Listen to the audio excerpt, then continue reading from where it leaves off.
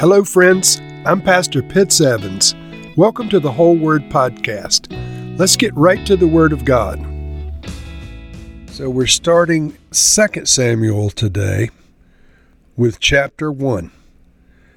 After the death of Saul, David returned from striking down the Amalekites and stayed in Ziklag for 2 days. On the third day, a man arrived from Saul's camp with his clothes torn and dust on his head. When he came to David, he fell to the ground to pay him honor. "Where have you come from?" David asked him. He answered, "I have escaped from the Israelite camp." "What happened?" David asked. "Tell me." "The men fled from the battle," he replied. "Many of them fell and died, and Saul and his son Jonathan are dead."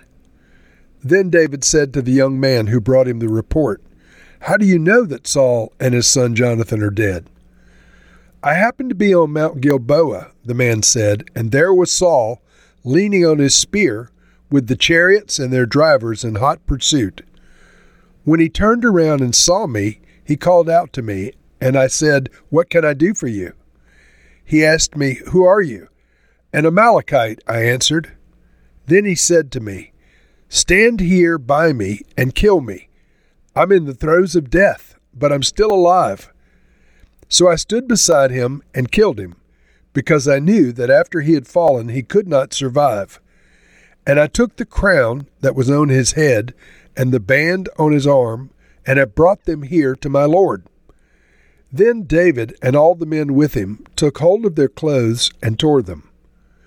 They mourned and wept and fasted until evening for Saul and for his son Jonathan, and for the army of the Lord, and for the nation of Israel, because they had fallen by the sword. David said to the young man who brought him the report, "Where are you from?"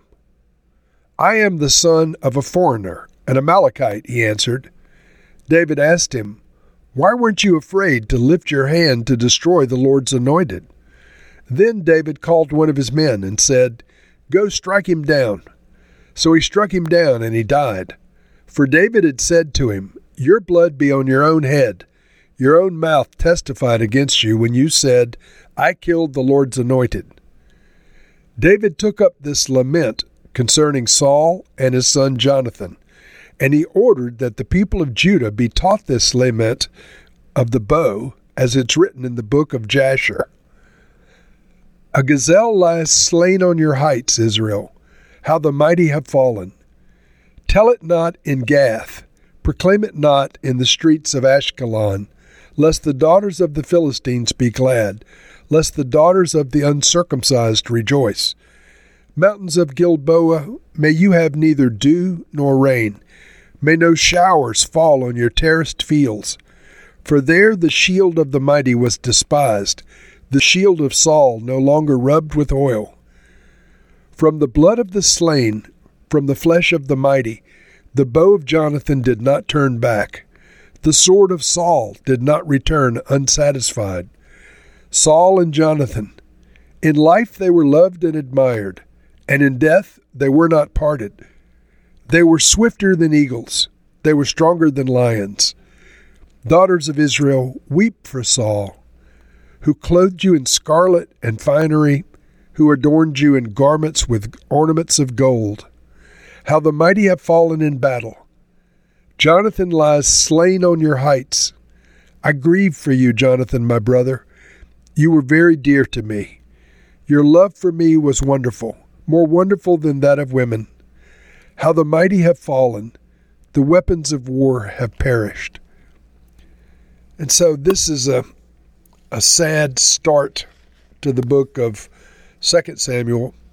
David's freshly returned from a battle where he was defeating the Amalekites, and he gets word that Saul has died. And so David is returning. He's in Ziklag, and a young man comes to him with a report that Saul had died. And so David says, "How do you know Saul died?" Saul and his son Jonathan died. And the young man says, "I happened to be on Mount Gilboa, and Saul turned and saw me and called out to me." And so then he goes on to say that Saul says, "Who are you?" And the man says, "I'm an Amalekite." Remember, David just came back from defeating the Amalekites, so they were not friends of Israel.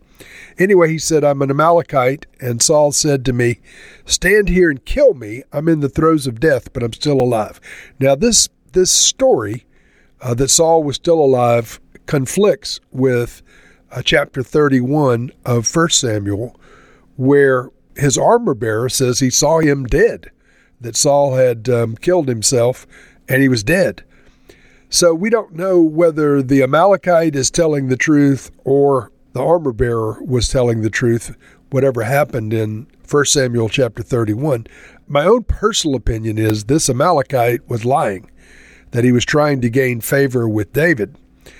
So he tells him, I killed Saul, and I took the crown that was on his head and the band on his arm, and I brought them here to my Lord. So I think he was trying to make some mileage out of the death of Saul and make a big friend out of David, a very powerful friend out of David. But David and all the men were not happy about Saul's death. They tore their clothes. They went into mourning. They mourned. They wept. They fasted until evening. In David's case, probably especially for his best friend Jonathan, but also for Saul, the way things had turned out, he was not pleased.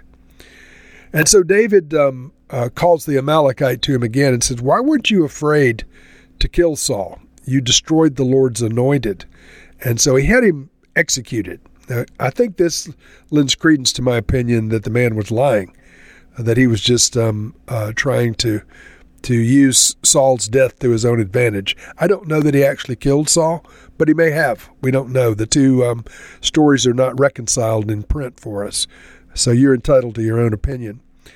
But whatever the case, David was not overjoyed that Saul was dead, and he composed what the Bible calls a lament. Now, a lamentation is a funeral dirge, and so this was to be sung in honor of Saul and Jonathan at their funeral. But there's an entire book of lamentations or funeral dirges in the Bible, the Lamentations of Jeremiah. But in this case, David writes this beautiful song of memorializing Jonathan and Saul, and he calls it the Lament of the Bow. Jonathan was a noteworthy bowman, and he calls it the Lamentation or the Lament of the Bow. And so I'll just read part of it, verse 22. From the blood of the slain, from the flesh of the mighty, the bow of Jonathan did not turn back. The sword of Saul did not return unsatisfied. Saul and Jonathan, in life they were loved and admired. Now note that. Saul, who had become insane, David refers to as loved and admired. And in death they were not parted. They were swifter than eagles, they were stronger than lions. Daughters of Israel, weep for Saul, who clothed you with scarlet and finery, who adorned you with garments, with ornaments of gold. How the mighty have fallen in battle. Jonathan lies slain on your heights. I grieve for you, Jonathan, my brother. You were very dear to me. Your love for me was wonderful, more wonderful than that of women. How the mighty have fallen, the weapons of war have perished. And so a very tender lament, a very tender memorial song for both Saul and Jonathan.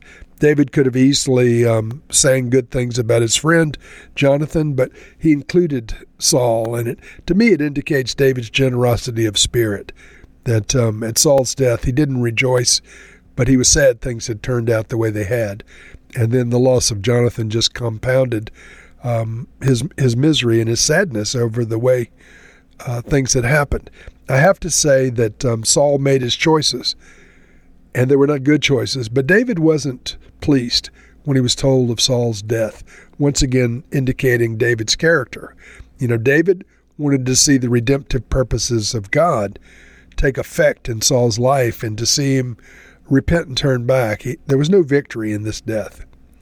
And so, Lord, we recognize in our lives that sometimes there are friends and family members whose lives are on a bad trajectory.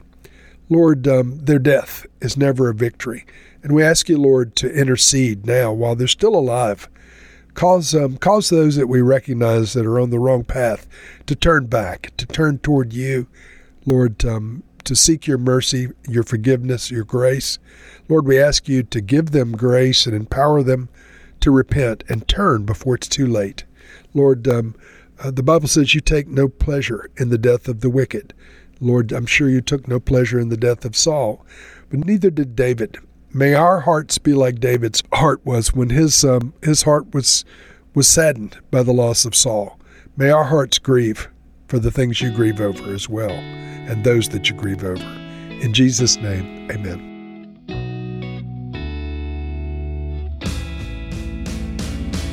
Thank you for listening to this episode of The Whole Word. It was brought to you by Whole Word Fellowship and the Northern Virginia House of Prayer. If you were encouraged, please share our podcast with your friends. We'd also appreciate it if you'd hit subscribe in your favorite podcast app and take a few moments to write a review. If you'd like more information on our church and our ministry, you can go to wholeword.net or wholewordpodcast.com for more information. Thank you again, and may the Lord Jesus bless you today and always.